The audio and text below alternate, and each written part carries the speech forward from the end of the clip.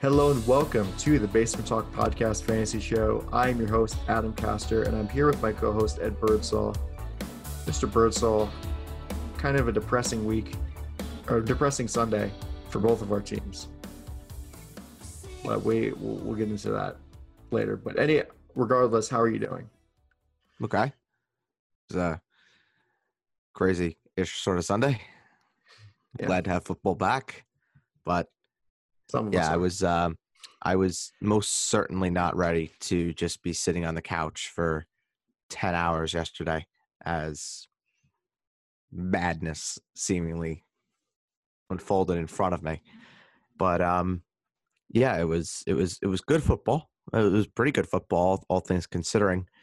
Phillip Rivers is still the not clutch, trash-ass guy that we've always known. And the Colts may be worse than we expected. Yeah. I mean, this is kind of nuts. They could be really bad. They could be really bad. Don't listen to what we said about the Colts-Jacksonville game, because I think we said that it was going to be in garbage time by the third quarter. Oh, I give credit to Jacksonville. Yeah. I give a ton of credit to Jacksonville. I mean, they played a really, really good game. And Indianapolis just looked, the second half, they just looked like a completely different team. And then Phillip Rivers, that pick that he threw was, that's awful. And it literally looked, there were moments when I was watching that game before we just go, full into the deep end and talk about all the games. We'll talk about this one for just a second. There was one part, but I really shouldn't say one because it happened multiple times, where it literally looked like Phillip Rivers was throwing the ball 10 miles an hour. There was no zip. There was nothing. Like, he would be lobbing it to the sidelines. I'd be just counting 1 Mississippi, 2 Mississippi, 3 Mississippi, 4 Mississippi, and it would finally come down and be like, Yeah, he looked awful. He looked awful. I mean, he looked his age. I mean, the guy is old. Like, and this is why we love Nyheim Hines so much. Yeah. Because Phillip Rivers is only capable of throwing a ball with zip 5 feet in front of him. Well, I'm very happy that I made Nyheim Hines one of my final picks of the draft, and he might save my season, especially if what we fear about Marlon Mack will come to fruition. Yeah, and then it'll have to be a debate either today or tomorrow when we talk about the waivers. What the hell do you do with Nyheim Hines, considering now it does look like the Jonathan Taylor truthers are going to get their wish in terms of Jonathan Taylor now is going to be, you would think, the primary ball toter in Indianapolis, with Nyheim Hines being the full-time third down guy. All right, so let's move into the games, and I'm going to rip this Band-Aid off real quick because we're going to talk about the Jets-Bills. Okay. And the fact of the matter is, this was an awful game by any stretch of the imagination for the Jets. Sam Darnold looked lost. Rich Cimini tweeted during the game, "This looks like the Luke Falk-led offense." And honestly, I don't blame him for saying that. I mean, for all of the talk in the offseason, this has been 2 straight off seasons now where they're like, "Oh yeah, looking like Sam's getting it. He's getting the handle of the offense. He's going to be way better this year." And then to come out like this? No. He looks lost, Sam Darnold. He looks lost, whether it's because the offense doesn't suit him, whether it's because he doesn't have any weapons, whether it's because the offensive line is terrible. I mean, Sam Darnold's on his ass all day. Yeah. He was on his ass all day. He had no time to throw. And, I mean, give credit to Jamison Crowder. I mean, he took a 5-yard pass, 69 yards. Nice. But, I mean, oh, my God. I mean, the Jets, oof. I know. They could be the favorites to the number 1 pick. I mean, which is horrifying. tank for the number 1 pick, trade it for a haul, fire Adam Gase, and rebuild the team through the draft. I don't know. That might be one of the ways to do it. I mean, I don't really know. I mean, we're on the Jets, so I guess we'll talk about it.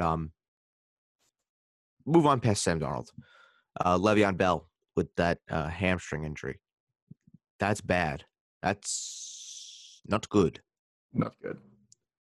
So I think when we go through the waivers tomorrow and we talk about, who should be added, I'll give you one right now. Frank Gore 100% should be added. Yeah. I mean, if you're in waivers, I don't think he should be your first claim. But if you're in Fab and you need, if you're the Le'Veon Bell owner, you should have Frank Gore already. But if you don't, and you are the Le'Veon Bell owner, I think I would be spending. Probably, if you're in $100 budget, I think I would be spending roughly 10% of your budget, 10-15%.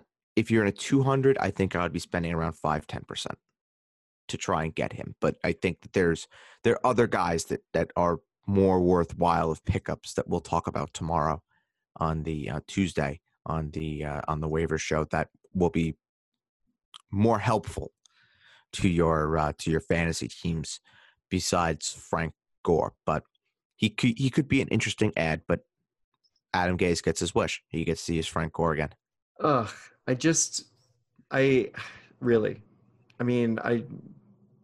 This team, as much as I want to say that it's because, no preseason games, this is almost an entirely new group here on the offensive line.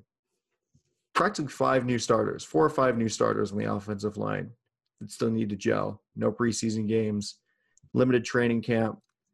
I want to say that was the reason, but also Adam Gase is a terrible coach. He's awful. And I will go on record saying that I never wanted him in the first place.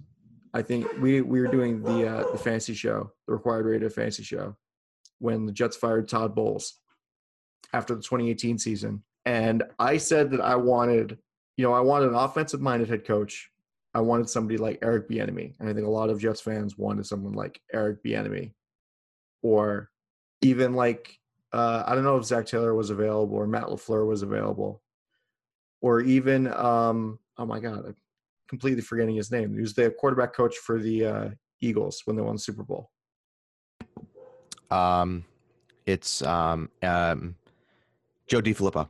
Yes, it's John DeFilippo. That's who it is. John DeFilippo. I want him also, just because somebody that will be brought in to develop Sam Darnold. Adam Gase, he almost ruined Ryan Tannehill's career. A, he was terrible for Jay Cutler. B, and the only reason that he has any credibility is because he was riding on the Batman and Robin sidecar on the 2013 Broncos offense with Peyton Manning, and that's the facts. The fact of the matter is that Adam Gase is not only not an offensive guru, because his offensive teams have been terrible. He's also too stubborn to actually realize that he's not an offensive guru and change up the way that he's doing things. And he's not willing to, use the players that he has. Like even before Le'Veon Bell was injured, like people were, the rumors out of camp were coming out saying that it was going to be more of a timeshare with Le'Veon Bell and Frank Gore. What the fuck? You paid all of this money to Le'Veon Bell, and you're going to put him in the committee with Frank Gore? He didn't, clearly. Yeah. Well, no. He clearly did not. It wasn't his call. I mean, that was the other thing as well. Right. That another arranged marriage between Adam Gase and Mike Maccagnan that, like, when they first brought Adam Gase in, and these people had never met each other before. Mike Maccagnan had made all these free agent acquisitions that he was going to be looking to make. And Adam Gase had no say in it. And now that Joe Douglas has brought in, I don't know. I don't know what to expect. I don't know if Adam Gase is even going to be fired after this year, just He's going. because Adam Gase will not make it through the year. he should be. He should be, but I don't know if I'm not confident that ownership or Joe Douglas has the stones to do so. I do, because Joe Douglas is going to want his own guy, and I think that if Adam Gase goes sooner rather than later, it gives Greg Williams an opportunity to audition for the job. I think Greg Williams would make a great head coach. I do for too. This team. I do too. And I think the team. I don't think. Yeah. Go ahead. The team thinks of him as the de facto head coach. Yeah. I think this is one of those things where it's kind of like Mike Ditka and Buddy Ryan in Chicago for the '85 Bears, except the Mike Ditka in this situation has about an eighth the amount of clout that Mike Ditka has. You see, I just don't think that the team is playing for Adam Gase anymore. Honestly, I mean, I think that they're just playing for Greg Williams, and that's just sort of that. You want to move on to the pass catchers? Yeah. You mean? Sure. Yeah. I mean, I should really just say Jamison Crowder. Pass catcher. How good he looked. I mean, I think I was watching that game just on and off, and on Red Zone yesterday, they barely showed the Jets offense. Barely. And I watched a little bit of it last night. Well, they barely were in the red zone. Also, well, usually they do the live look-ins and how everybody's doing, and they didn't even bother to show the Jets or the Washington football team until the Washington football team got up big on the Eagles. The Washington football team beat the Eagles. It's funny. But I was watching the Jets, and I realized, I was watching on my computer, just to see the ticker of the scores and all that. And Jamison Crowder had nothing up until like the 2-minute warning of the first half. And then he started getting everything. And then the 69-yard touchdown. I was just like, I was in heaven. I was in heaven because I sat Amari Cooper. That was my big decision. I did, in fact, sit Amari Cooper, and we'll get to that. But as far as Jamison Crowder goes, I think he's okay as long as he's healthy, because Sam Darnold has got to throw the ball to somebody. Yeah. And he has nobody else. Le'Veon Bell is now hurt. Denzel Mims was not in the game yesterday, did not play. Rashad Perriman only got 5 targets. Yeah, Rashad Perriman got only 5 targets. Chris Herndon only got 7 targets. And right. I mean, Ryan Griffin wasn't even fucking used in this game also. That's another thing. The Jets barely ran the out of 12 personnel. You have 2 solid tight ends here, and you're only going to use one of them at a time? I mean, right. This is what I'm talking about, like stubbornness. You got to adapt it. The best head coaches ever, they adapt around the situation that they're in. They try to make the best out of the players that they have. That's why Greg Williams is such a good defensive coordinator, because on paper, the Jets defense is shit. It's awful. Absolutely terrible. No-name defense. But Greg Williams is able to put the players in a situation where the defense is only mediocre and not absolute dog shit. And Adam Gase is just like, no, we're going to do this my way, or we're going to die trying. But, yeah, I'm surprised that Ryan Griffin didn't even get a target in this game. Not one target in this entire game. When Chris Herndon's healthy, he's number one. It really shouldn't surprise a lot of people. They gave Ryan Griffin all that money last year. Give him a contract extension. Well, you know where the Jets stand now. You know who their number one tight end is. It's Herndon. It's ridiculous. Yeah, I mean, the defense was all right. The first half was atrocious, but Marcus May looked really good. Like I was saying before, we went on air. Marcus May looked really good I guess he's in the Jamal Adams role now.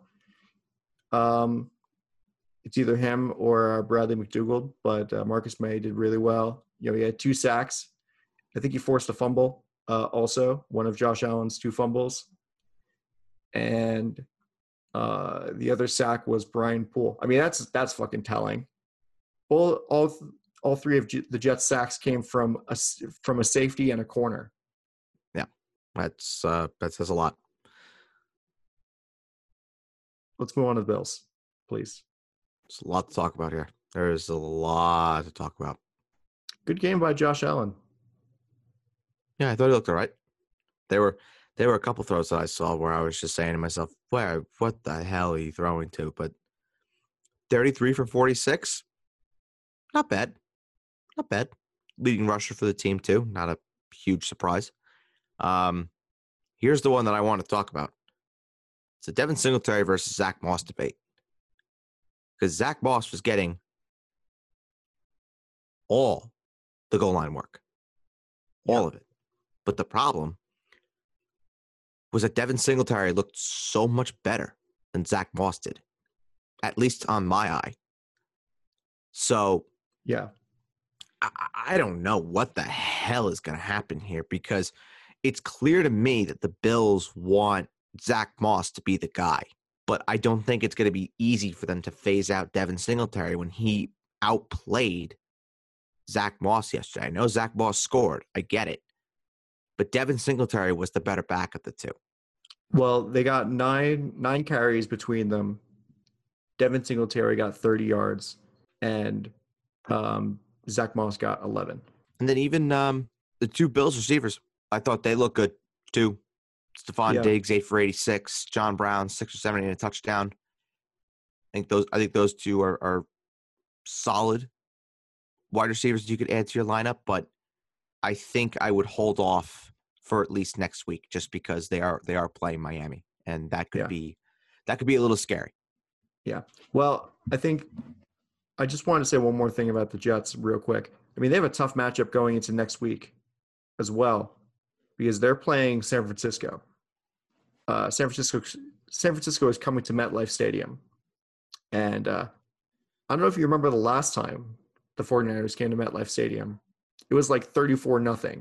This is in 2012. This was the Super Bowl year for the 49ers. And it was not good.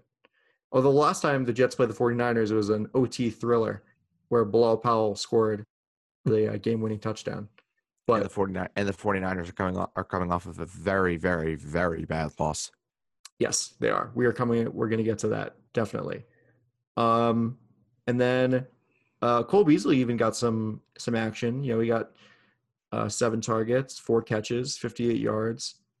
But he's not fantasy relevant, but no, he's not. And then Josh Allen had 2 fumbles, which is not ideal, but that's really the 2 blemishes on the game for him. Overall, it was a really good performance. 71.2 QBR. First time in his career, he hit 300 yards, which is also pretty cool. Was also against the Jets. Yes, that is also true. It's also against the Jets. But I mean, you had to take the positives where you can get them for anything. It's hard to win in the NFL, regardless of who you're playing. There are going to be some games that we're going to be talking about. Of course, they'll take the win. Of course they will. Or do well. There are going to be games that we're going to be talking about where the team that was purported to lose big time ended up coming out on top. So nothing is a given in the NFL. All right, let's move on to the next game here, and it's the Patriots and the Dolphins. And so, Fitzmagic, not a good game for Fitzmagic. No. No. 20 for 30, 191 yards, no touchdowns, 3 picks. Not good. Not good at all. No. This was not a good game. And the line for when Tua comes in and takes charge as the starter for Miami has just lowered. It could be as soon as like week 4 now. Yeah. I mean, also bad. Ryan Fitzpatrick lost a fumble as well. Yes. Or no, he didn't. He didn't lose it. He had a fumble, but they recovered. So he had 3 turnovers. Yeah. Could have had 4. Another surprising thing, Jordan Howard, 8 carries for 7 yards. Yeah, he was nowhere. He was out carried by Myles Gaskin. Myles Gaskin was the leading ball toter for Miami. Yeah, what a weird year 2020 is. I want no. I want no part in this backfield. We've talked about this a million times over. You owning a Miami Dolphin running back is not going to win you a fantasy title. So, No. if you want to go pick up Myles Gaskin, you can, especially if you're in a deeper league, then that could help. But I just see this being such a volatile situation that I want no part. And I mean, as for the receivers, I mean, Devontae Parker, 4 for 47, did come out with an injured hamstring. So definitely keep your eye out on that one. A lot of soft But tissue injuries this week. a lot, yeah, as we predicted. So, but I'm not really looking at this game as much. I would just say don't be so over dramatic when it comes to the Dolphins and wanting to drop them. I think that they are situational plays when they have good matchups. I don't think they have great matchups next week against Buffalo, especially if Devontae Parker does not play. Then Preston Williams will be the number one, and he will be slated up against Tre'Davious White. So I just want no part in Miami, but they are good stashes if something were to happen to somebody else. Let's just say. But New England, there's only one story. There's only one guy to talk about here. That's Cameron Cam J. Newton. Newton. He looked outstanding. Phenomenal. It's like he never skipped a beat. I will say that he looked a little behind the 8 ball when it came to some passing plays. I think it was very basic what the Patriots had scripted for him. It was nothing complex. It was a lot of quick throws.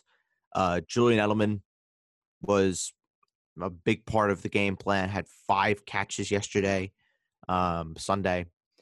So I think at the end of the day, really what's going to come down to is this is probably only part one of the Patriots really opening up their toy box here in terms of what they can do. But this is definitely a look that I just think that for me, it was weird not seeing the vanilla, boring, same old shitty offense. Yeah, that we've seen for so long with Brady there. It was actually it was great. And I think Josh McDaniels actually has an opportunity now to show that he's an offensive genius, because he is. It's not just about Brady for him. And it's not just about Brady. Well, yeah, it's not. He's trying to show it's not just about Brady for him. Bill Belichick is also the greatest coach of all time. I think that is 100% confirmed, given how bad Tom Brady looked yesterday in Tampa Bay. Yeah. Tom Brady, we'll get to that game. We'll get to that game. Is that a little overreaction? Yes. Yes, it is. But we'll get to that game. As much as I want it to be. There's something that we'll need to talk about when it comes to both the quarterbacks in that game. I've been telling you for years, Tom Brady's a system quarterback. Now we know. For years I've been telling you. You better hope he doesn't throw for 300 next week. Well, they're playing the Panthers. We'll talk about it when we get there. Yeah. Anyway, Cam Newton had a great game. Outrushed everybody in the Patriots backfield. Sonny Michel only got 10 carries here for 37 yards and touchdown. Julian Edelman outrushed James White in this game. James White was also hurt. Yes. James White was also hurt. So I'm not taking too much of that into consideration. But overall, pretty solid performance from Cam Newton and the Patriots. All right, moving on. Let's go to the Browns and the former Browns. The Cleveland and Baltimore. Listen, if I can't have any fun, then nobody else can. True. Yeah. All right. So, oh God, listen, aside from Josh Allen and Lamar Jackson, this is not a good year for the 2018 draft class for quarterbacks, just because Baker Mayfield looked I think Baker Mayfield looked worse than Sam Darnold in this game. Yeah, but he was also playing against the Ravens. I'm not. The Bills' defense is good too. Listen, No, but it's not the it's not the Ravens defense. The Ravens defense just gave Baker Mayfield fits all day, and the real test for Baker is going to come when they play the Bengals on Thursday night. Because if the Bengals can have the same level of success that the Ravens did, the Browns could be terrible. yeah. Ooh, Sheldon Richardson's on the Browns. I had no idea. Yeah, they could be terrible, Yeah, and which is horrifying. I think the one thing that we need to also talk about as well, Nick Chubb was just not involved. yeah. Only 10 carries for, 60 yards. Granted. Yeah, and I understand it was negative game script. It didn't really fit him. But if the Browns are terrible, it's going to be a lot of games where Nick Chubb is stuck and Kareem Hunt is the guy. Yeah.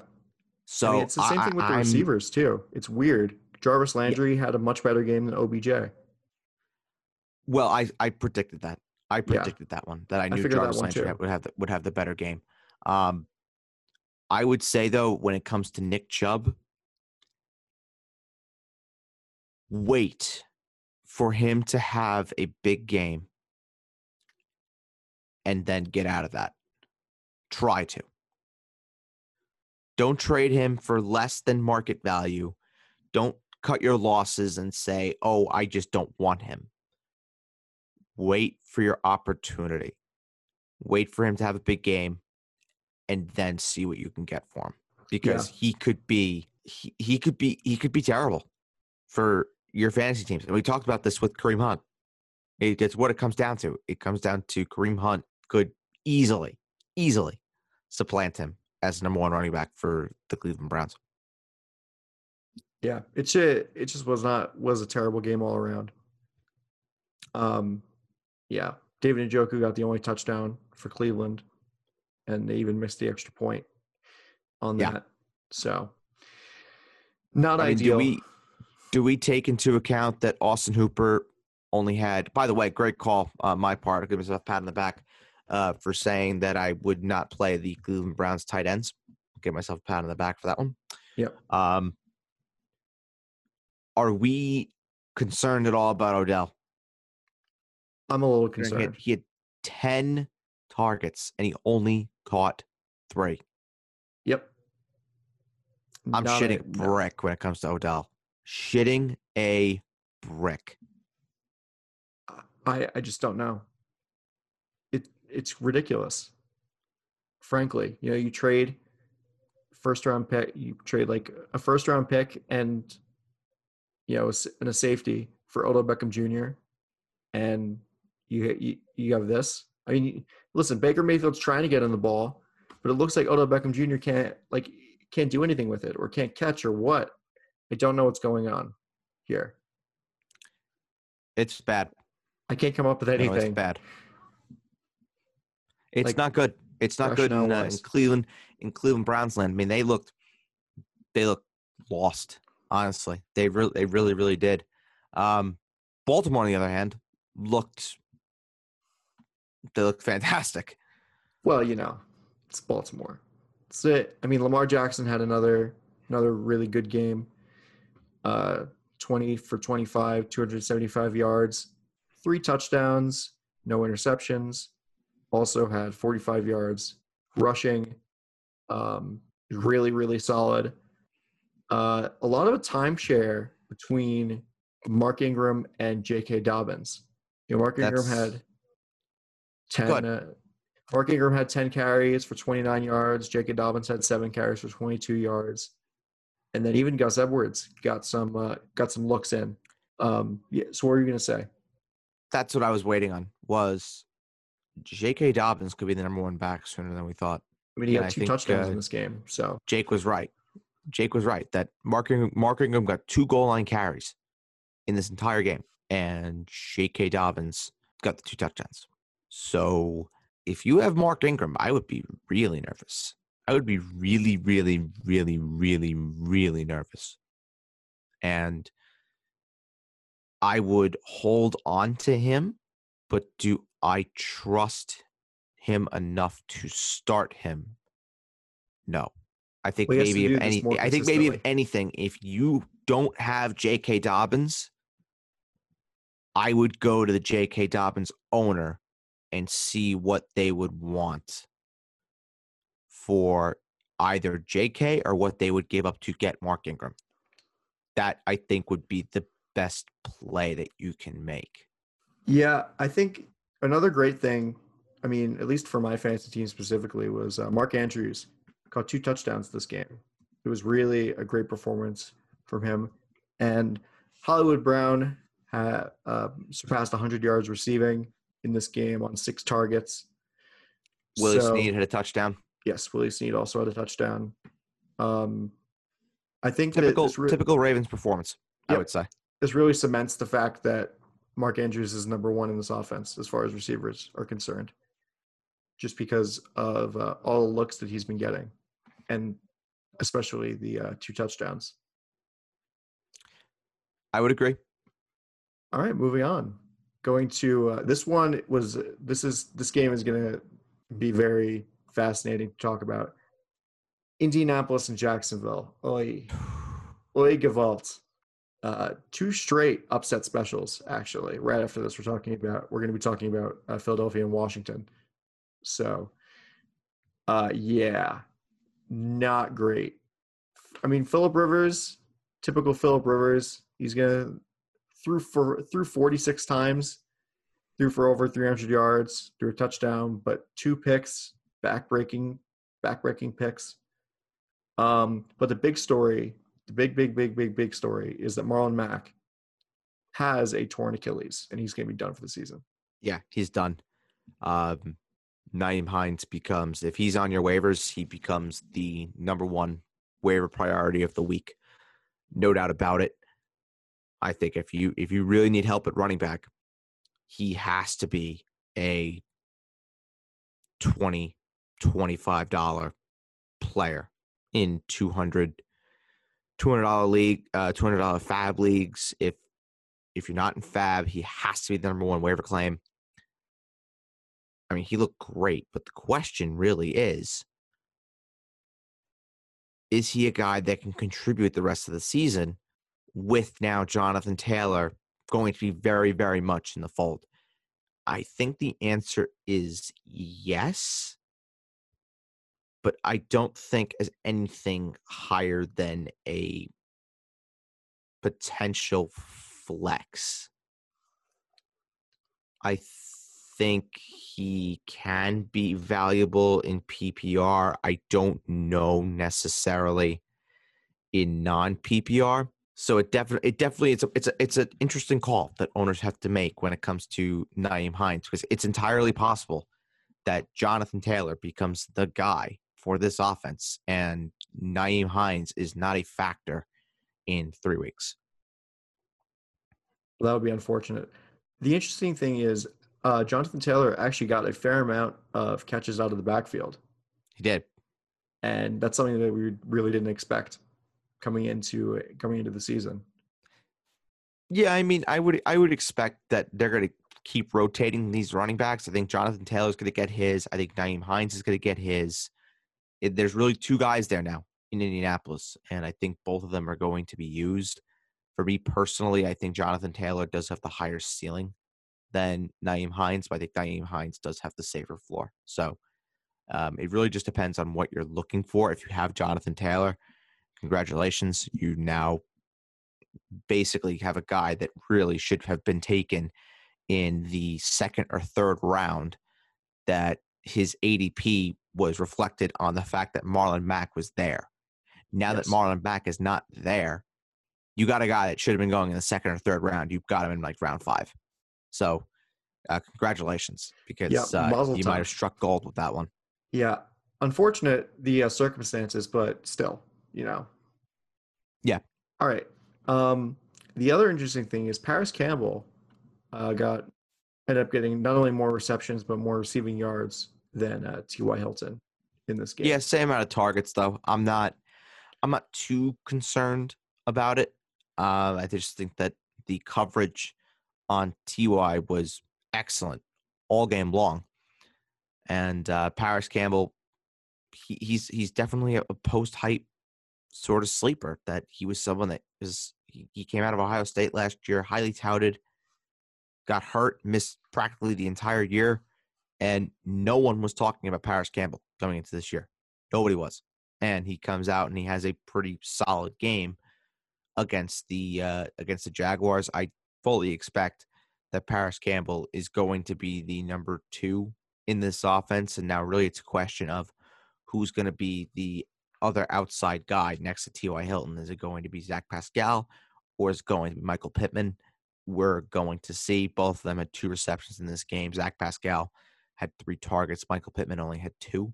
So there's a lot more to unpack here for sure as to who the opposite to T.Y. Hilton is going to be, but Paris Campbell definitely is one. If he's available in your leagues, especially if you're in a 3 receiver league or if you're in any additional flex leagues or anything like that, Paris Campbell could definitely be a very worthwhile waiver ad, given he looks like he's going to be a big factor in the Colts offense in 2020. Yeah. All right, let's move on to, unless you want to talk about Jack Doyle, we can move on to the Jacksonville Jaguars here and talk about the wonderful performance by Gardner Minshew. You know, the yards were all right, 173 yards, but he did throw 3 touchdowns. He only had 1 incompletion the entire game. That's crazy. Uh, he, the other interesting thing was James Robinson ended up being the number 1 here for Jacksonville. That's And what was widely reported last week, that Jake yep, Gruden wanted James Robinson to be the guy.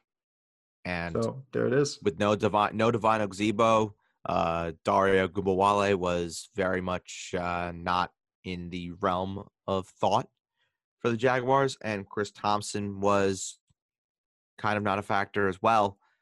It was James Robinson's opportunity, and 16 carries, 62 yards, not really great. It's a low end flex, really.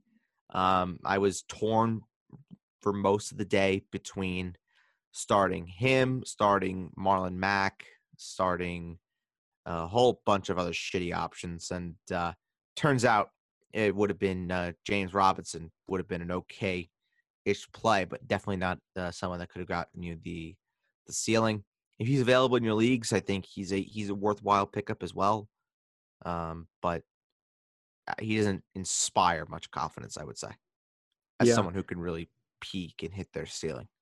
The other cool thing is that one of your favorite receivers coming out of the draft had a very good game, Laviska Shenault. Yep. Yeah, he looked really good. He looked really, really, really good. That made me Um, happy. yeah, Laviska Shenault, Keelan Cole, and DJ Chark all caught touchdowns in this game. Does this affect your outlook on the Jaguars receiving core at all? Uh, DJ Chark is the same guy. I mean, if you want to pick up Laviska Shenault, then you can go and do that. I think he's in a good situation where I think he's going to be able to produce, given that the Jaguars. It's a nice story, no doubt about it, that the Jaguars were able to silence all the people who are saying that they're going 0-16, yada yada yada yada. But let's not get this confused that the Jaguars are going to be bad, and you can't expect games like this to happen every single week. The Colts could be terrible, and the Colts could be doing what the Colts do best, which is when there's a generational kind of quarterback waiting for them at number 1 overall in the draft, they could just say, "Ah, fuck it. We want no part in this season. 2020 canceled." I'm about to ruin that man's career by drafting Yep. him to the We're gonna go. Indianapolis Colts. We're gonna go tank, and we're gonna fucking tank his ass. We're gonna take his ass. So let me take this from my personal experience here. The New York Jets in 2012 And actually, also in 2014, they had big, solid wins in week one. The Jets beat the Bills in 2012 by 20 points, and they beat the Oakland Raiders by about 10 or so in week one. And those two seasons, the Jets proceeded to go 6-10 in 2012 and 4-12 in 2014. So, just because you win week one doesn't mean you're going to be having a good season. It can go either way. So just keep that in mind, Jacksonville, and the people who after week one are crowning themselves champions of whatever, because it's a long season. It's a long season. Okay, so let's move on to Washington and Philadelphia. And Carson Wentz had a pretty middling game here. The big news out of this game really is that Miles Sanders. Did we talk about him like he was playing on Friday, or did we? It was just a question mark here. I was basically a question mark, but everything that I heard, it said that he was gonna play, and I guess something happened where they didn't want to risk him, and they just decided to keep him home. Yep. I know it's only 1 week, but my Dallas Goedert prediction or my Zach Ertz prediction is looking kind of okay for right now, as far as 1 week is concerned, because Dallas Goedert had 8 catches for 101 yards and a touchdown, and Zach Ertz had 3 catches for 18 yards and a touchdown. So, I mean, it makes sense. They're the leading receivers on this offense, but 1 week, Adam. It is 1 week. It's probably not going to happen, but still. Don't get too carried away. At least for 1 week, we have this. He looked really good, Dallas Goedert, and he's always been talented.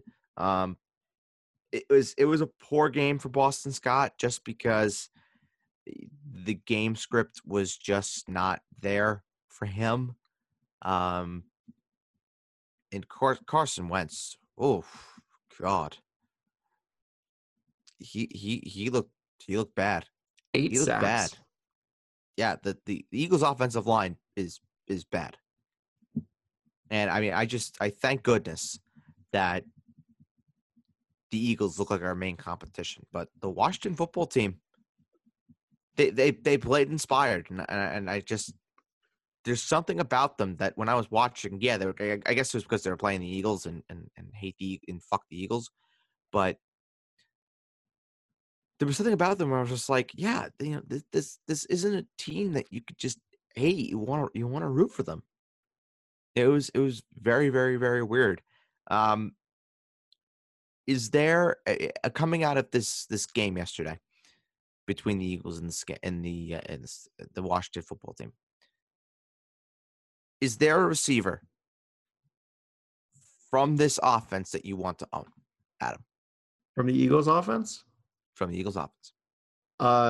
Do tight ends count? Tight ends do not count. Then no. Me neither. Definitely not. No part. Considering the tight ends got both touchdowns in this game, and the quote unquote main wide receivers in the Eagles offense got 1 catch and 2 catches respectively. No. Yeah, no. This Eagles team looked all out of whack. All out of whack yesterday. The Washington football team, though, it looked okay. Peyton Barber, 2 touchdowns. Because, of course, Dwayne Haskins looked all right, I guess.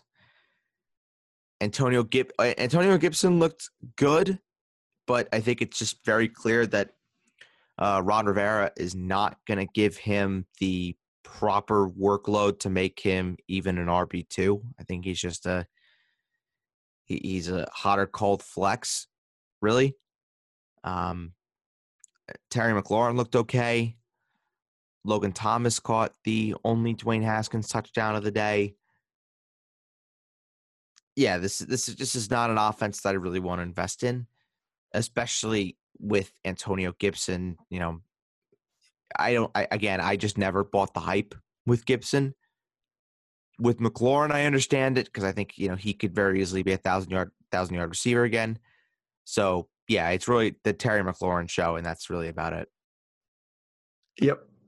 All right. I have nothing else to say about this, other than I think that Peyton Barber is probably going to be the number one moving forward in this offense. Basing off the carries here, I would say the leader of the committee. I wouldn't say the number one. Okay, that makes more sense. Let's make it that. All right. Chicago and Detroit. This was another game. Poor Lions. Poor Lions. This is the second year in a row that they've blown a lead to end the game. I mean, the Bears, good for them. 21-point fourth quarter for the Bears, and they held Detroit to nothing in the fourth quarter to win this game. And actually, it's a pretty solid game for Mitch Trubisky, all things considered. I mean, 20 for 36, 242 yards, 3 touchdowns, only have 1 sack. Yeah, I think when he finally grew into the game a little bit, I thought Mitch Trubisky actually looked pretty good. The first half, he was dreadful. But the second half, he came back out. There was more of a direct approach to the Chicago Bears offense. They weren't, playing these conservative games. They weren't laying back. They weren't being all loosey-goosey like some other team that I know that we'll talk about in, I guess, a little bit.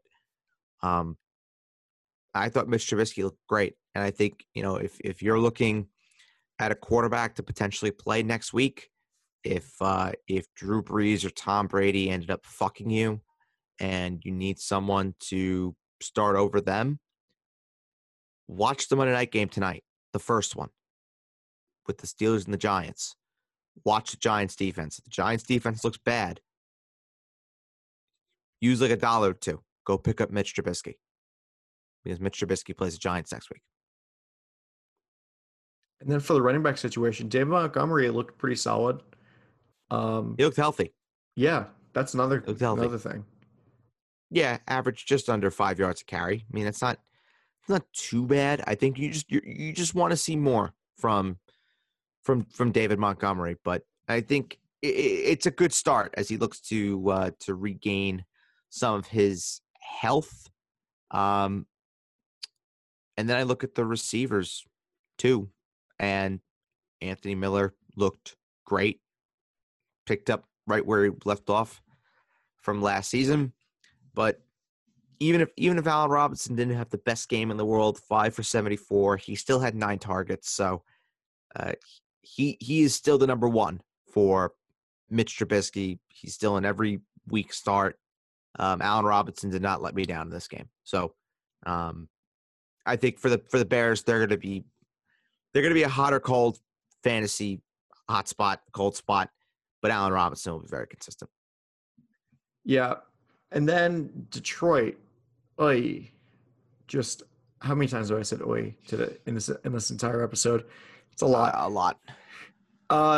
Matt Stafford gave you Matt Stafford numbers where, 42, he threw the ball 42 times he completed 24 of them for 297 yards, got a touchdown, threw an interception. The real story, I think, is in the running game. Adrian Peterson is the leader of the committee. That's what this looks like. Yep.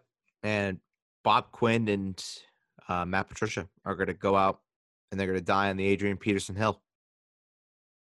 They want him to be the guy. And it makes no sense. Carry-on was on a pitch count. DeAndre Swift scored, but dropped what would have been a game-winning touchdown. It was right in his hands. This backfield is just a disaster. This backfield is going to be gross. I am legit on the verge of dropping DeAndre Swift. I'm like on a razor thin edge. I mean, if there's better options, then I guess it's not a terrible move. But I guess it really just depends on what you'd be dropping him for. I think that's the way I would look at it. Danny Amendola looked good. Marvin Jones looked good, but I think this offense missed Kenny Golladay desperately. So I think that they'll be very keen to have Kenny Golladay back in the lineup next week when they go to Green Bay. They go to Lambeau and play the Packers. Yeah, well, we'll be talking about them in a minute, and their phenomenal quarterback performance. T.J. Hockenson also scored 2. Yeah, Jimmy Graham also had 2 touchdowns. The tight ends showed out in this Jimmy Graham had performance. 2 touchdowns or 1 touchdown? 2. Really? I believe so. I think it was Javon Wims had the immaculate Logan Paulson stat line of 1 catch, 1 yard, 1 touchdown. Jimmy Graham had 1 touchdown and Anthony Miller had 1 touchdown. Javon Wims had 1? Yeah. I'm looking at the ESPN box score right now. I don't know why I thought Jimmy Graham. Oh no, because it was called back. It was called back. He would have had 2. Oh, He would gotcha. have had 2, but it was called back. Okay. Jimmy Graham, I'm not picking up. I wouldn't waste my time.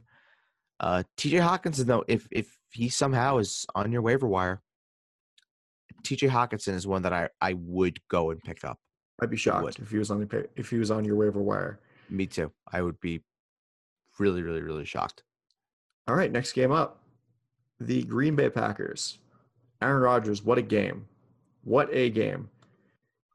I'm happy that I drafted him where I drafted him. I'm not happy that I sat him because I thought that the Vikings defense was going to be better than this. But I'm happy that this might be the Aaron Rodgers revenge tour that we've all been hoping for. 364 yards, 4 touchdowns, no interceptions, not even a sack for Aaron Rodgers. Phenomenal game. Great game for Aaron Jones also. 16 carries for 66 yards and a touchdown. And Davante Adams, whoo boy. You got to love that performance from Davante Adams. 14 catches, 156 yards, and 2 touchdowns. A long of 40, called a 40-yard touchdown, and 17 targets. This is it. Aaron Rodgers and Davante Adams are going to be tag teaming the league for this entire year. It really shouldn't surprise anybody. It doesn't. I just love it. Shouldn't surprise anybody. Davante is he's just a joy. He really, really is. But as for Aaron Rodgers, yeah, he looked really good. Looks really, really good. I think this is a big fuck you to everybody in the Green Bay front office that thought they can just come in and try and run him out of town, because he's a man on a mission, and he's gonna enlist his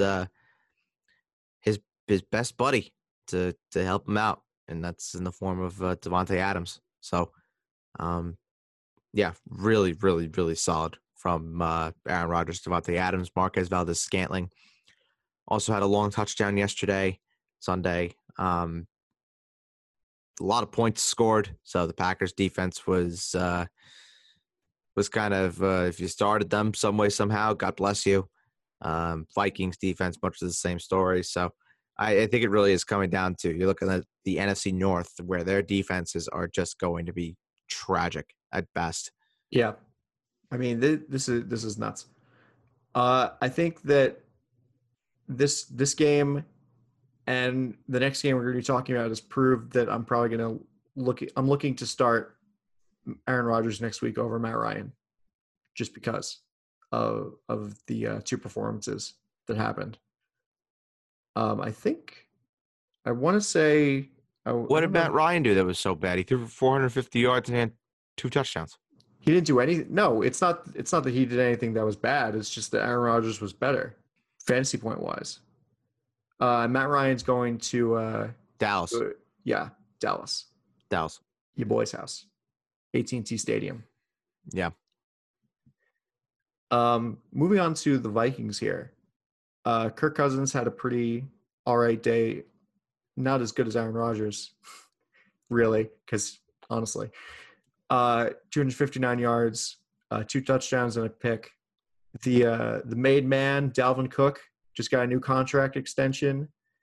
12 carries, 50 yards, and 2 touchdowns. Great game for Dalvin Cook. Adam Thielen had a great game as well. 6 catches, 110 yards, 2 touchdowns. And I want to say BC Johnson is his name. Yeah, BC Johnson. He also had a solid game here. 3 catches and 56 yards. No touchdowns. But what are your thoughts on the Vikings here? Dalvin Cook's all right.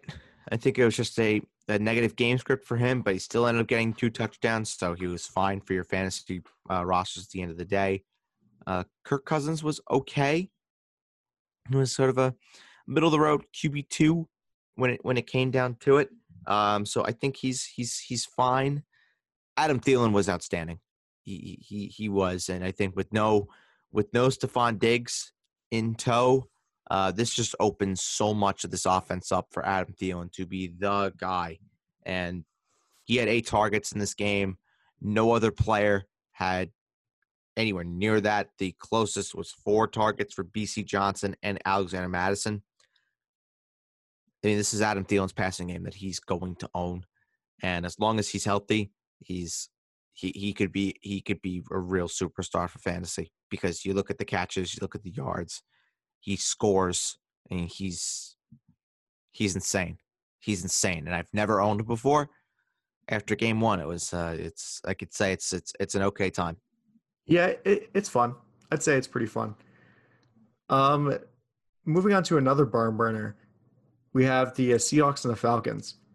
The interesting thing is, you look at all the yard. We're going to talk about the Seahawks first, but I just wanted to say, you look at all the yardage that the Falcons had, and only come away with 25 points. It's like crazy to me that they only were able to manage 2 touchdowns through the air and then 1 touchdown on the ground. But that's it. We'll talk about them in about a minute.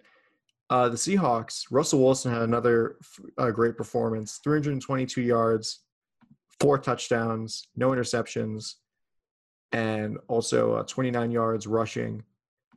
The interesting story, I think, is that Carlos Hyde ended up getting more carries than Chris Carson, and he also ended up scoring more rushing yards also than Chris Carson.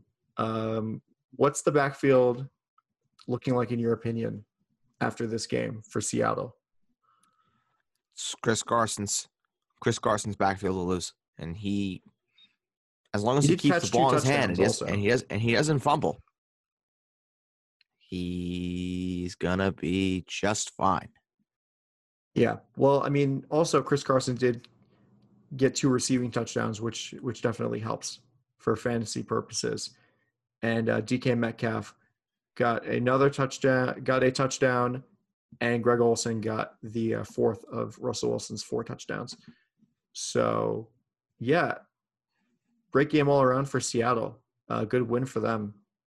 I like DK Metcalf's performance. Him and Tyler Lockett each got 8 targets, but DK Metcalf, I guess, was able to do more on less catches. He had a few drops, DK Metcalf. Yeah. He had a few. But I think that 38-yard catch that he had really helped him out as far as the stat line is concerned. That was a touchdown. Yeah. That was a touchdown. 38-yard touchdown. It definitely helped him out for fantasy purposes. Unfortunately, I was going up against a lot of players in this game this week. I went up against Chris Carson, Julio Jones, and DK Metcalf from this game, and I had a bad time. It was a bad time all around. Yikes. And so the Falcons, Matt Ryan threw for 450 yards, 2 touchdowns and an interception. He threw the ball 54 times. This is definitely a positive game script thing for him just because he threw for 450 yards. Todd Gurley had a solid game, 14 carries for 56 yards and a touchdown. But the real story is that the Falcons had 3 100-yard receivers this game. Julio Jones got 9 catches for 157 yards. Calvin Ridley got 9 catches for 130 yards and 2 touchdowns. And Russell Gage got 9 catches for 114 yards. And all 3 of these players got 12 targets apiece. So yeah, and there wasn't much room for Hayden Hurst. No, definitely not. Which is a little concerning. I wouldn't say it's the end all be all. He does go up against Dallas next week, so we'll talk about Hayden Hurst on Friday. But I think Hayden Hurst will be a fine start against Dallas. Julio and Calvin Ridley. I mean, you know the deal. You know the deal by now. Russell Gage. He'll be an interesting waiver ad. There was a lot of hype about him going into the season that he's the new number 3 receiver for Atlanta. He's going in, he's filling in that, I guess, the Mohamed Sanu sort of role. And 114 yards. That's very, very impressive. 9 receptions. It looks good for him. And he's going up against another defense that was struggling big time to do anything of much note Sunday night. So Russell Gage could be a very, very interesting flyer play come next week against Dallas. Yeah. All right.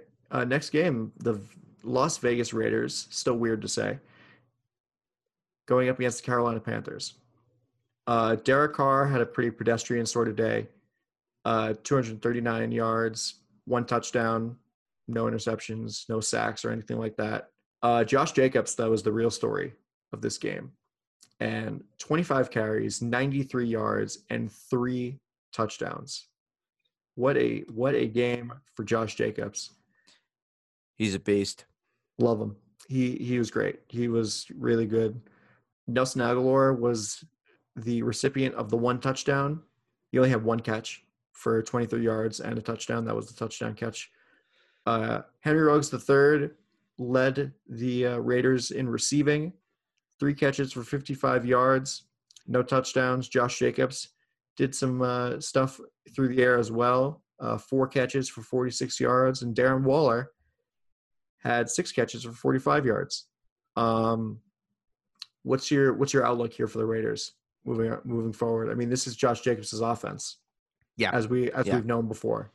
Yep. This is Josh Jacobs' backfield now to very much own. This is his offense. He looked absolutely fantastic. Granted, it was against a Panthers defense that is absolutely terrible. I would also be monitoring the status of Henry Ruggs as well. Left the game in the second quarter with a knee injury. Did eventually come back into the game, but did not get any looks. He could have just been coming out as a decoy of sorts. So I would definitely be cautious about potentially starting Henry Ruggs next week when the Raiders host the Saints on Monday Night Football to open up, of course, the Death Star in Las Vegas. Allegiant Stadium. I mean, it even sounds like something you would call a Death Star. Yeah, no doubt. The Panthers they were pretty solid also. Teddy Bridgewater had 270 yards, 1 touchdown. Christian McCaffrey, 23 carries, 96 yards, 2 touchdowns. And something that warms my heart, Robbie Anderson doing what he does best. He caught I would assume it's a 75-yard touchdown. Yeah. I'm just looking at the box score. I didn't really watch the game. Yeah. That it's 75 yards. It's Robbie Anderson. It had to be a touchdown. But this is what he does. 6 catches, 115 yards, and a touchdown. Really good game from Robbie Anderson. On 8 targets also. DJ Moore led the Panthers in targets. He had 4 catches for 54 yards. And McCaffrey, through the air, had 3 catches for 38 yards. I think I don't want to be reactionary. I'm not going to say that this really changes anything for the receiving hierarchy with the Panthers. For me, it kind of did. It kind of did. Only 3 receptions for McCaffrey is a little bit of a problem for anybody that did draft him.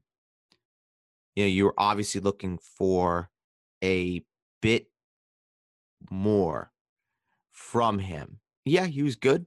2 touchdowns is fantastic, and you love the usage. But I think you're expecting more in terms of receptions for Christian McCaffrey to even have a shot to repeat as the number 1 running back. But it's early. It is week 1.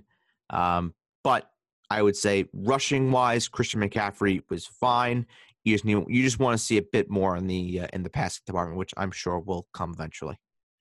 Yeah. Yeah. All right.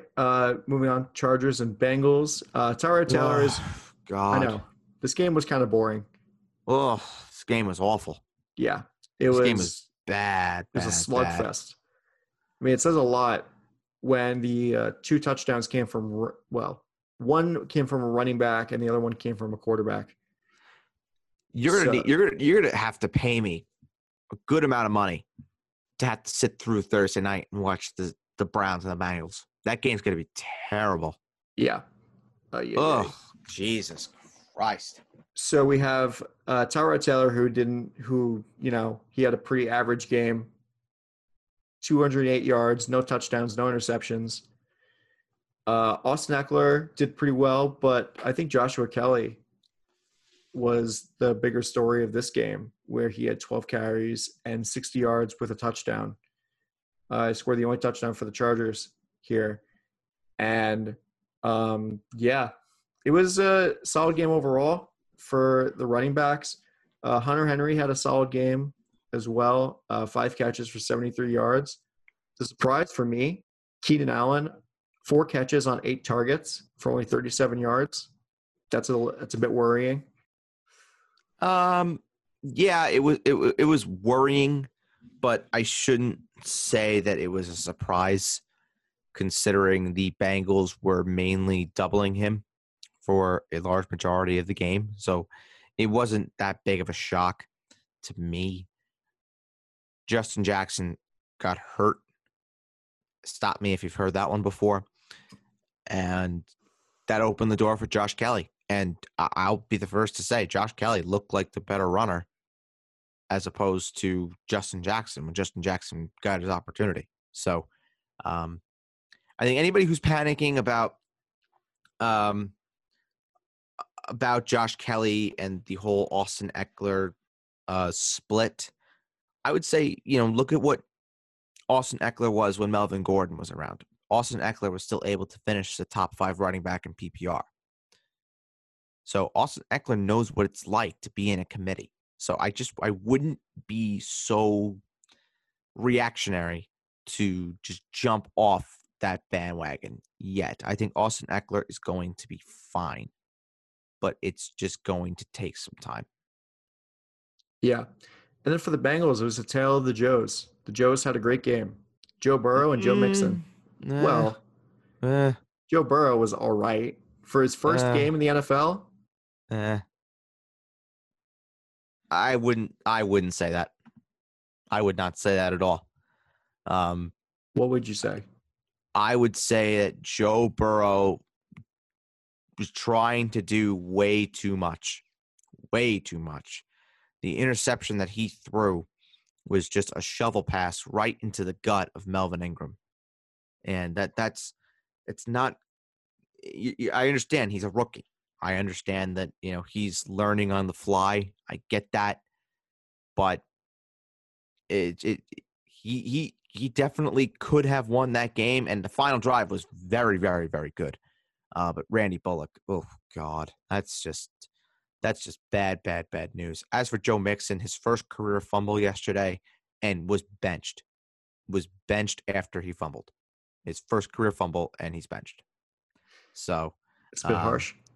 I don't know what it is. He's been doing it for 3 years. And he only I don't know fumbled what once. I don't know what it is with the Bengals though, that they just have such a hard time with Mixon, yet they paid him. So I don't understand why they play hardball like they do. It doesn't make a lot of sense to me.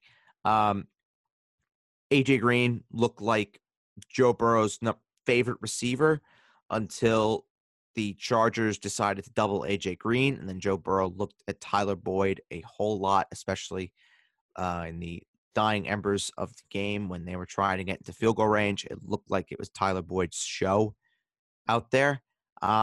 Look, I think at the end of the day, Burrow's going to be fine. I just am not a fan of his for fantasy purposes.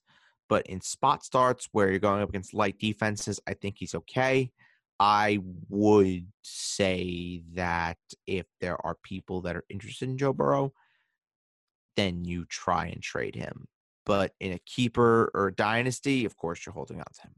Yep, definitely. CJ Uzomah looked pretty interesting also. He had 5 targets as well, along with Tyler Boyd, and he had 4 catches for 45 yards. But I think that there are definitely better tight end options out there than CJ Uzomah. Yes, there are. All right, next up, the Cardinals and the 49ers. Kyler Murray had he had a tough test going up against the 49ers defense. 230 yards, one touchdown, 1 interception. He's able to rush for 91 yards and get a rushing touchdown as well. He led the Cardinals in rushing, which you always like to see from a quarterback like Kyler Murray. Kenyon Drake did kind of all right as well. He had 16 carries for 60 yards and a touchdown. DeAndre Hopkins had a phenomenal game, even though he didn't catch a touchdown. He still had 14 catches for 151 yards, and then 16 targets this game for DeAndre Hopkins.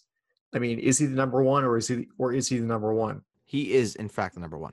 Yes, but Chase Edmonds caught the 1 touchdown for this game. Yeah, and I would even say that it really looked like the Cardinals running backs just had a hard time doing anything in this game. Kenyon Drake averaged 3.8 yards per carry. Chase Edmonds, 4.3. Kyler Murray really was the focal point of the Arizona Cardinals rushing attack for most of the game. DeAndre Hopkins just he looked unbelievable. He looked unbelievable. And I apologize in advance if I ever said that maybe this would be something that I would be concerned about when it came to DeAndre Hopkins and Kyler Murray. I mean, that connection was just on the entire game. And he's a wide receiver 1 for fantasy. So if you got him in the late second round, congratulations, because he looks very, very, very good. Yeah. Well, I'll say this. Before we move on to the 49ers, we don't really talk about this that often, but Zane Gonzalez, the kicker for the Cardinals, did not have a great game at all. No, he did not. He did make a 56-yard field goal. Yeah, he did make a 56-yarder. But, yeah, missing 2 field goals is not all right. No, at all. No, it's not. The Cardinals are lucky to come out with a win here. For the 49ers, Jimmy G had a pretty average game. 259 yards, 2 touchdowns, no interceptions. Raheem Mostert didn't look like he was able to do much on the ground. He had 15 carries, but he was only able to amass 56 yards. Jerick McKinnon surprisingly was able to get some looks. He had 3 carries for 24 yards. No touchdowns on the run for the 49ers. Raheem Mostert did catch that long touchdown, 76 yards, and that was a good game for him. And Jerick McKinnon, it took him 3 years, but he scored his first touchdown as a 49er. Mazel tov. Yep. Yeah, mazel tov indeed. So what do you think about this game from the 49ers perspective? Jimmy Garoppolo is not a great quarterback. Raheem Mostert looked great. The receivers there are not startable in fantasy. And, oh, boy, did George Kittle owners dodge a bullet. They dodged a very, very, very, very big bullet because I thought that knee just completely buckled. I thought he was done. That would have been awful. Is there Yeah, any news and on that leg no, injury?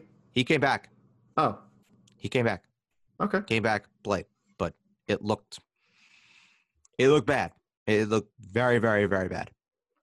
It's really telling when the first 6 names on the receiving box score for the 49ers is running back, tight end, running back, running back, running back, tight end. Well, actually, no, Kendrick Bourne's a wide receiver. My bad. So there's one wide receiver in the top 6 of their box score. And it's Kendrick Bourne. That's it. And he only had 2 catches for 5 targets. So the 49ers receivers are not playable. No. It's weird. I noticed that unplayable means something different in England because whenever you watch like Sky Sports or something and they say that somebody's unplayable, and that's actually a compliment, and doesn't make any sense to me. It just doesn't compute in my head. Yeah, it is a compliment. Yeah, but in America, it is not. All right. So the Tampa Bay Buccaneers and the New Orleans Saints. This is our second to last game, and I don't know. Tom Brady had a pretty shit game by his standards. We are not used to these kinds of performances from Tom Brady. 239 yards, 2 touchdowns, 2 interceptions, and 3 sacks for a QBR of 34.6. He did get a rushing touchdown that was pretty good from a fantasy perspective. It looks like for right now, Bruce Arians was right. Ronald Jones II is the guy. He had 17 carries for 66 yards. Leonard Fournette, unfortunately, had only 5 carries for 5 yards. And it was just not a good game for anybody not named Ronald Jones as far as the rushing is concerned. Chris Godwin had a really good game. Mike Evans only had 1 catch in this game, and it was a touchdown catch. So yeah, we said that Mike Evans was just not startable. So hopefully you didn't start him. Yeah, well, it was looking like he wasn't even going to play because it was very interesting because when the Friday show was being edited, news came out that Mike Evans was changed to doubtful, and then on Saturday they changed him back to questionable. Right. So there's a good chance that Mike Evans was definitely playing through something. And Chris Godwin had a really good game. Scotty Miller came out of nowhere. I saw on the Westwood. I was listening to the Westwood One radio call of the game, and they were talking about how great Scotty Miller was doing this game. The special teams for the Buccaneers was also pretty terrible because I was going to the store on Sunday. I was listening to the game, and the first play I listened to was there was a kickoff, and it hit one of the Bucs players, and the Saints recover the ball and they got a good field position off of that. Yeah, it was the sky kick. Yeah, they called it a mortar kick, which I think is a way cooler name. But yeah, Mortar kick. A mortar kick. I would also be definitely concerned about Chris Godwin. Of course, he had that head injury, the head blow that he took from DJ Swearinger, who should have been playing football in the 1950s and not in 2020. So definitely just keep your eyes peeled for news about Godwin over the next couple of days, as these head injuries definitely do take 2 or 3 days to progress. So we should know pretty much by Thursday or Friday what his status looks like for Sunday's game against the Carolina Panthers. Yeah. Anything else you want to say before we move on to the New Orleans Saints? So for me, I thought Tom Brady looked a little bit verschimmeled in this offense. Gronk was probably the best blocker that the Bucks have had in the last 5 years on their offensive line. And I think Ronald Jones even looked good. He looked really good. So it might be harder for Leonard Fournette to win that job than some people may think. Yeah, well, that's unfortunate. Drew Brees didn't really do any better. He had 160 yards, 2 touchdowns, no interceptions, took a sack. Latavius Murray got a lot of the carries on the ground, 15 carries for 48 yards. Alvin Kamara got 12 carries for 16 yards, and he had the touchdown. He touched on the ground, and he also had the touchdown through the air. 5 catches for 51 yards and a touchdown. Emmanuel Sanders caught the other touchdown, surprisingly. 3 catches for 15 yards and a touchdown, and surprisingly quiet day for Michael Thomas at the office. Only 3 catches for 17 yards, and Jared Cook was the leading receiver for the New Orleans Saints. Fuck the Saints. I hate them. I hate them. I can never figure them out. How do you have Michael Thomas only have 3 receptions? It makes no sense to me. It makes absolutely no sense. I don't know. I don't know. Yeah, well, I guess they're trying to reward Alvin Kamara for his new contract extension by giving him the most targets. He's a piece of shit too. Like 5 targets from Michael Thomas? Are you kidding me? I know. Jared Cook got more targets than Michael Thomas. Yeah. Like, I hope Michael Thomas goes into Sean Payton's office and flips the desk over. I hope he does. Yeah. See, you're mad now. We're not even talking. We haven't even moved on to the Cowboys game yet. No, we haven't. Which we will. We're going to do that right now. Wonderful. Get ready. Bird, the floor is duper. yours. Talk about the Cowboys. Dak was fine. Zeke was great. Amari Cooper was unexpectedly very good. CeeDee Lamb looked good. Michael Gallup was not good. Should have been better if the referees had their glasses on, which they did not the entire night. For the Rams, Goff was Goff. Didn't have to do anything to win a game. It's kind of what he does. Malcolm Brown was excellent. He should be the number 1 option in that backfield.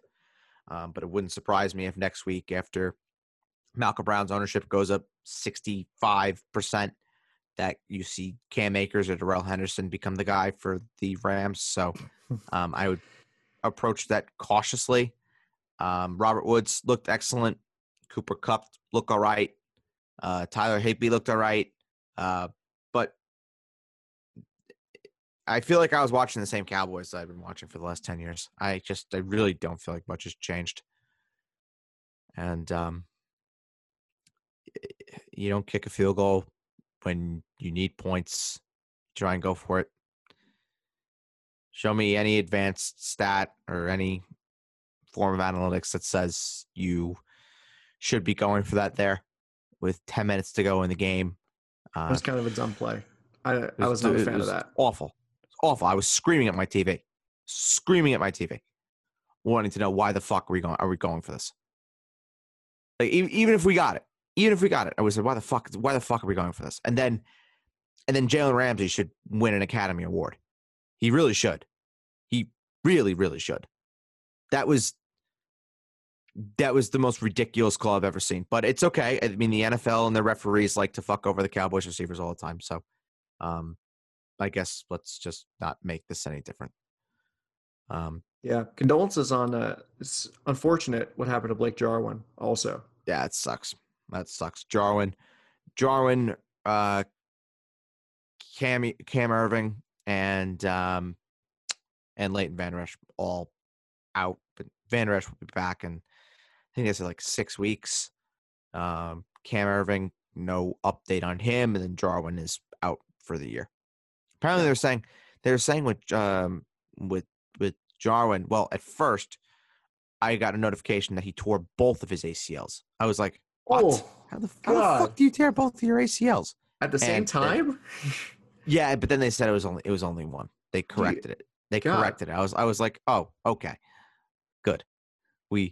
He's got one healthy leg. That is awful.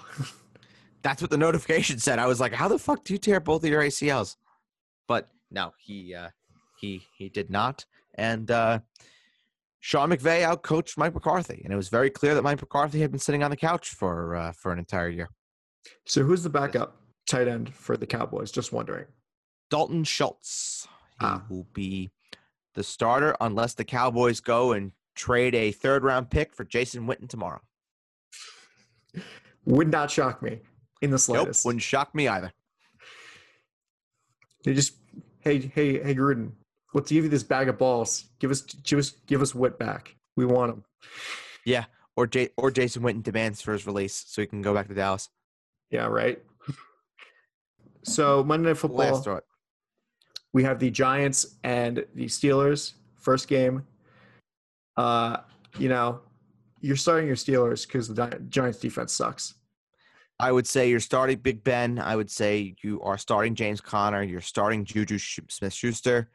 I would sit Deontay Johnson for this one just because, I mean, obviously, if you have Deontay Johnson already in, then, of course, you're starting Deontay Johnson. But for me, I would have sat him for somebody else. And Eric Ebron, I would have sat as well just to kind of see. And for the Giants, I mean, if you're in a 2 QB league, you start Daniel Jones. Obviously, you're starting Saquon Barkley. I would not be starting any of the receivers here, but I would be starting Evan Ingram against the Steelers, but not expecting a whole lot. All right. What about the defense for Pittsburgh? You like the Steelers? Yeah, Steelers defense was a top 3 play for me this week, so all right, they are cool. They're a great start. And then the last game is Tennessee and Denver. And what do you have there? I'm starting Ryan Tannehill. He's a low tier starting option. Derrick Henry, you're obviously starting. AJ Brown, you're obviously starting as well. And I like Jonnu Smith in this matchup. So all of the major offensive weapons for Tennessee, I would start. Drew Lock is a start for me. Melvin Gordon is a start. Philip Lindsay, if you were looking for some sort of potential high floor flex, he could be that for you. Hopefully you were able to take Courtland Sutton out of your lineups because he is, as of right now, not going to play with a sprained AC joint. So Jerry Jeudy becomes number 1 receiver for the Denver Broncos, and I hope that he's in your lineups because I would have started him as well. Tim Patrick, I guess, could have a role here, but for me, the 1 receiver would be Jerry Jeudy, and then the tight end Noah Fant is a start for me as well. Okay. Thank you for listening to this episode of the Basement Talk Podcast Fantasy Show. You can find all episodes of the Basement Talk Podcast Fantasy Show on Apple Podcasts, Spotify, and SoundCloud. The name is just the Basement Talk Podcast. You can find the Vanilla Basement Talk Podcast, the Fantasy Show, as well as the Quiz Invitational. On Tuesday, we will be talking about waiver wire ads and previewing Thursday night's Battle of Ohio between the Cleveland Browns and the Cincinnati Bengals. For my co-host, Ed Birdsall, I'm Adam Castor, and we will talk to you next time on the Basement Talk Podcast Fantasy Show. Bye-bye.